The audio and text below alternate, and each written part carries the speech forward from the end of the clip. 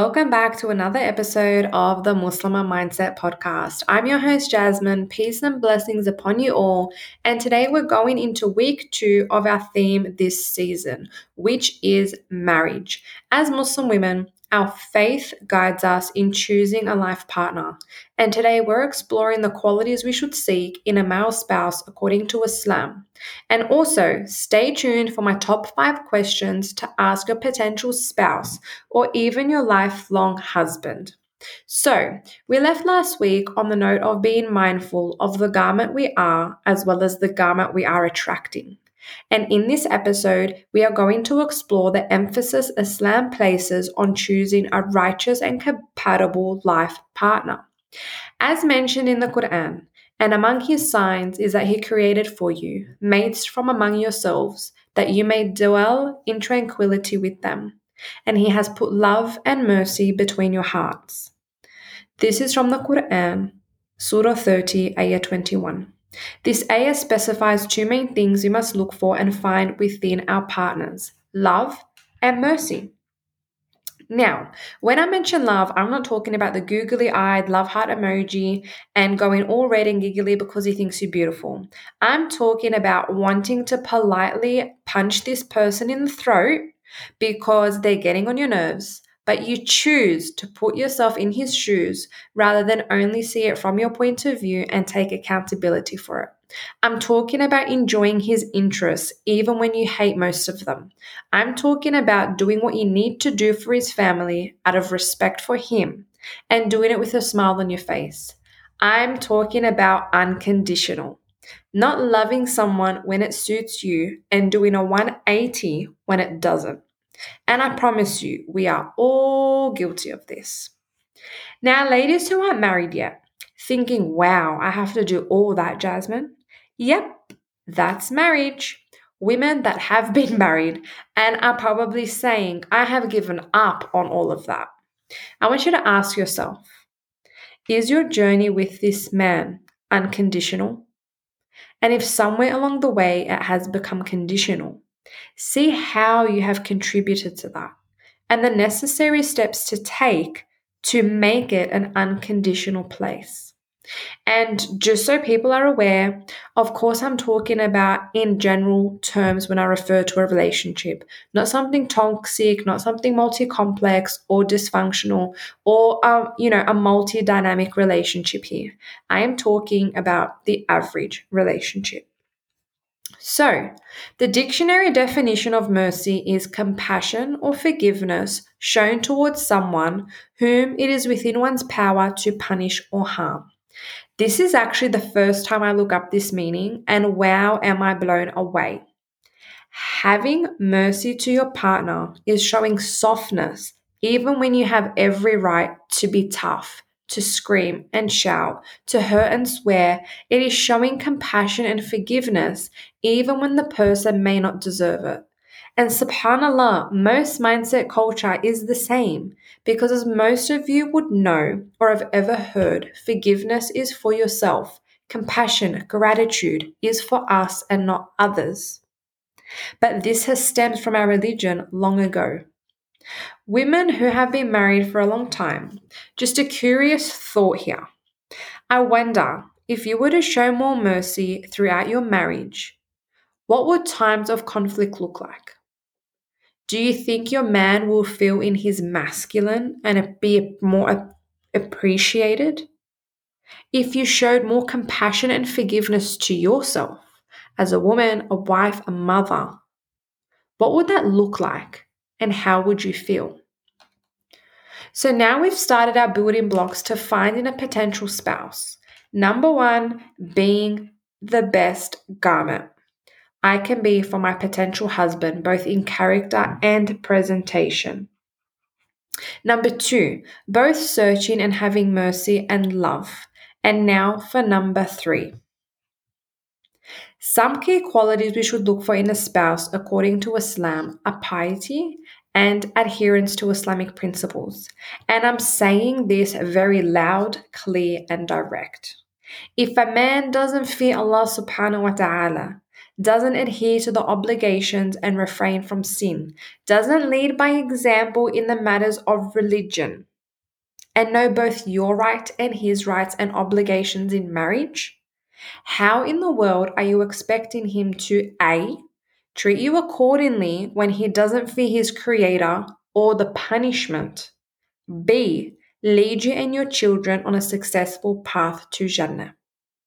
I cannot emphasize enough how important it is to seek a partner who is dedicated to prayer, humility, and constantly striving to strengthen their connection with Allah subhanahu wa ta'ala. And of course, these are things you can both grow in together. No one is perfect. However, the basic obligations should be a non-negotiable. His values regarding his religion, how his family practice religion, these are things that should be set in stone.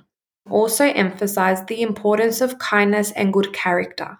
Seek a partner who exemplifies qualities such as kindness, patience, and generosity. And these traits contribute to a harmonious and loving relationship. And you can assess these traits and behaviors by observing how this person speaks, where they spend their time, how they treat others, and so forth. There are so many factors that contribute to assessing the qualities of a person without even needing to speak to them. Pure observation will tell you so much about a person's character because, after all, 80% of communication is actually nonverbal. Now, speaking of communication, communication is another vital aspect. A healthy marriage thrives on open and honest communication. Look for a spouse who values effective communication, active listening, and respects your opinions and feelings, especially when you're addressing an issue, need, or behavior in both potential relationships and if you're in a long lasting one. I need a whole separate episode on communication. However, let me tap into a couple of things while we're here. So, communication is extremely broad. So many things come under it, but the main things I'll focus on are number one, is he able to communicate his emotions? And number two, how does he communicate his emotions or problems or issues that need to be addressed? And number three, is he able to take on feedback, constructive criticism? Is he a character who you can sit down and have a conversation with and you come to a solution that's then actioned? Or are you going around in circles whilst you're communicating? Therefore, there is a lack of comprehension or skill set to be assertive or an effective communicator or having effective communication with each other. And this can be a two-way problem. It's not just a one-way problem. But I'm highlighting these things so you can start to highlight anything that needs to be worked on or addressed in the early stages or even the long-term stages of your relationship. These things can arise over time and they don't necessarily need to be there from the start. So understanding these things and really reflecting on these questions is key. And I know it's like cliche for you to hear this. When it comes to relationships, it's all about communication, but that in essence is what it is. You are spending a lifetime with one person.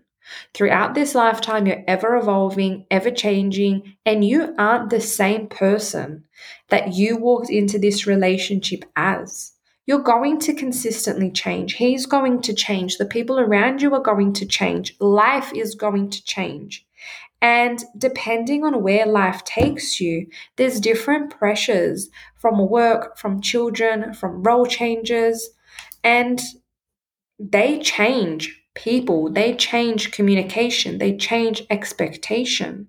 And speaking on expectation, another thing that really comes into play is your expectations later in marriage tend to change from the initial starting point of this relationship.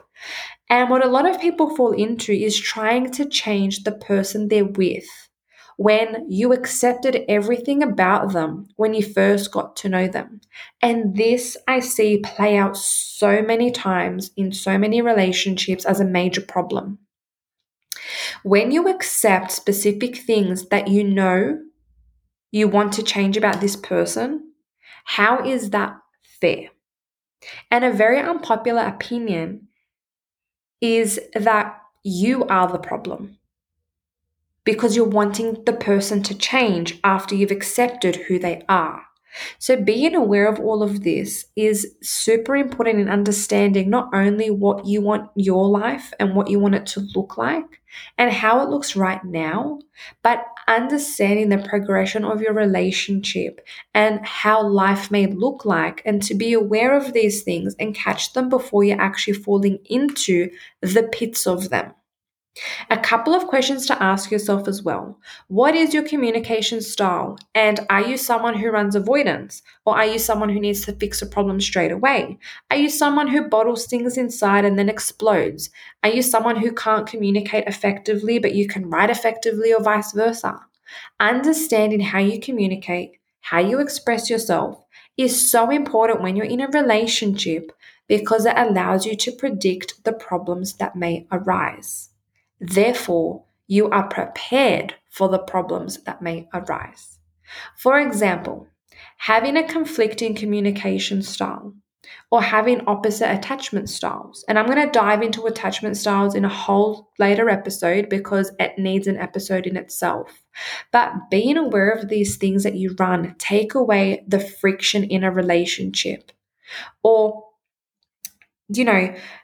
bringing things to the table that you're aware that you're bringing, and you're then able to address them. So you can put your hand up and say, hey, we're at a point of conflict and I don't know how to express myself really well right now. And I need to have this conversation at a later time. When I've written down my thoughts and feelings, I can come back to you and have a constructive conversation. How many explosive arguments can you avoid with that knowledge?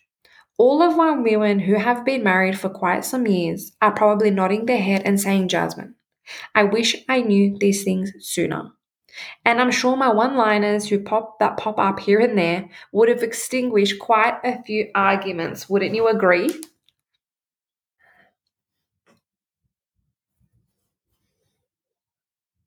So moving on now, we have compatibility in lifestyle goals and values, which is crucial. One of the biggest insights to lifestyle compatibility stems from the marriage of Khadijah and Prophet Muhammad, peace be upon him. As most of us would know, Khadijah was a very successful businesswoman. Excuse me. And lived a life equivalent to her abundance. When she proposed to the Prophet, peace be upon him, he responded very clearly on the fact that she has a particular lifestyle and he has a particular lifestyle, one which may not satisfy the things that she's used to due to her wealth. And it was in the second proposal where she said his marriage is enough, and they both accepted. So, what does this teach us? Why am I mentioning this? For starters, understanding the lifestyle you have, your needs, requirements, wants is very important as they set the expectation of the lifestyle you have and would more than likely want to maintain. This allows you to assess the lifestyle of the spouse you're interested in and if they're able to maintain your current way of life. So, how does this play out in marriage? Oftentimes, women go into a marriage forfeiting most of their expectations, settling for things they really don't want to, or excusing behavior they don't want to, as well as not asking for certain things in order to not come across as needy. How does this progress into ongoing problems in marriage? Well, oftentimes 3, 4, 5, 10 years in, women start to want things differently. They start to change their expectations, like I mentioned earlier, because they're fed up with what they currently have. What is the problem here? Yet again, you accepted the person as they are with what they had and what they were able to provide, or perhaps the direction in life they had planned, and now because your expectations have changed, or you're not willing to budge on certain things that you originally would, the friction starts to rise because you want the other person to be different when they showed you from the start exactly who they are. A successful marriage is built on shared values, mutual understanding, and a commitment to grow together. So ask pivotal questions which allow you to move deeper in understanding of where this person wants to go in life. Is, he someone who is able to lead? Ask yourself, if I were to let this person lead me and my future children, am I happy with where we will end up? Would I be proud for my children to call this man dad? Do I know in my presence or absence that this man is honoring our future? And if any of these questions bring up question marks as answers, then you have some reflecting to do. So I know I've asked about 50 questions throughout this whole podcast, but guess what? They weren't even my top 5. So let's crunch down to my top 5 questions to ask your potential spouse or even long-term husband. Number 1, how would you describe your relationship with Islam and what role does it play in your life? Number 2, what are your views on family and how do you envision raising children in an Islamic environment? Number 3, what are your views on the financial responsibilities within a marriage? This one is super important, especially in this day and age. How do you balance career ambitions with family life? And what support do you expect from your spouse? Another very important one to set the scene for expectations. Can you share some key experiences from your past that have shaped you to who you are today? This will give you an insight to negative processes that are running communication style, attachment style.